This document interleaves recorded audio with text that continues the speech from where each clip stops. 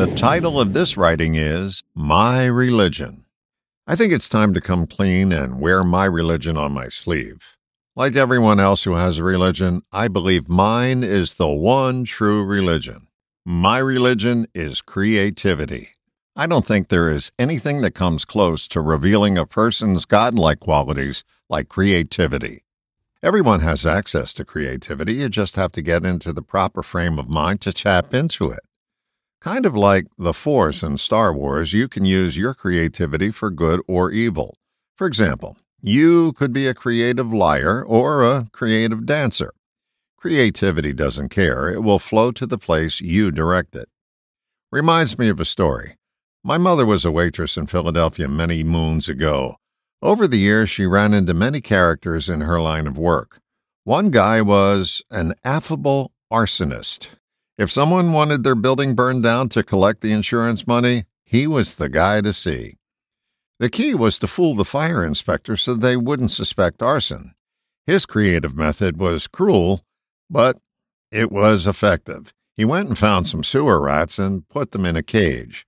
The night of the fire, he would dip them in kerosene and take them inside the building and light them on fire. Like I said, cruel. The rats would run and climb up the curtains attempting to escape their flame. Everything they came in contact with started to burn. When the fire inspectors arrived on the scene, all they saw was the rubble from the inferno and never suspected the dead rats that they found were the cause. They just figured they died in the fire. Legend has it this guy owed the wrong people some money and wound up somewhere in the Pine Barrens of South Jersey. Again, creativity doesn't care, but it's always there. The key to tapping your creativity is to A, know it's available 24/7, B, enter a quiet frame of mind. Creativity wasn't created for other people. It's for you, too. Here is one method for getting it to flow.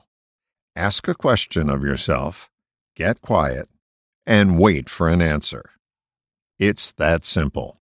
Your mind will attempt to fool you while you do this exercise. It will attempt to lure you into debate. When that happens, you know you are not in your creative place. The key is to ask a question and let your mind become still. There are plenty of ways to quiet your mind. Find the one that works best for you and make mind quieting part of your daily ritual. Some call the practice mental floss. Finding your ticket to creativity is not a long, complicated process. Simply stated, the ride starts when your train of thought stops. I wonder how you'll use your creativity. Will you use it to create a fire in your belly to accomplish something constructive? Or will you use it to burn your bridges? The only donation my religion asks of you is your contribution of quiet. All the best, John.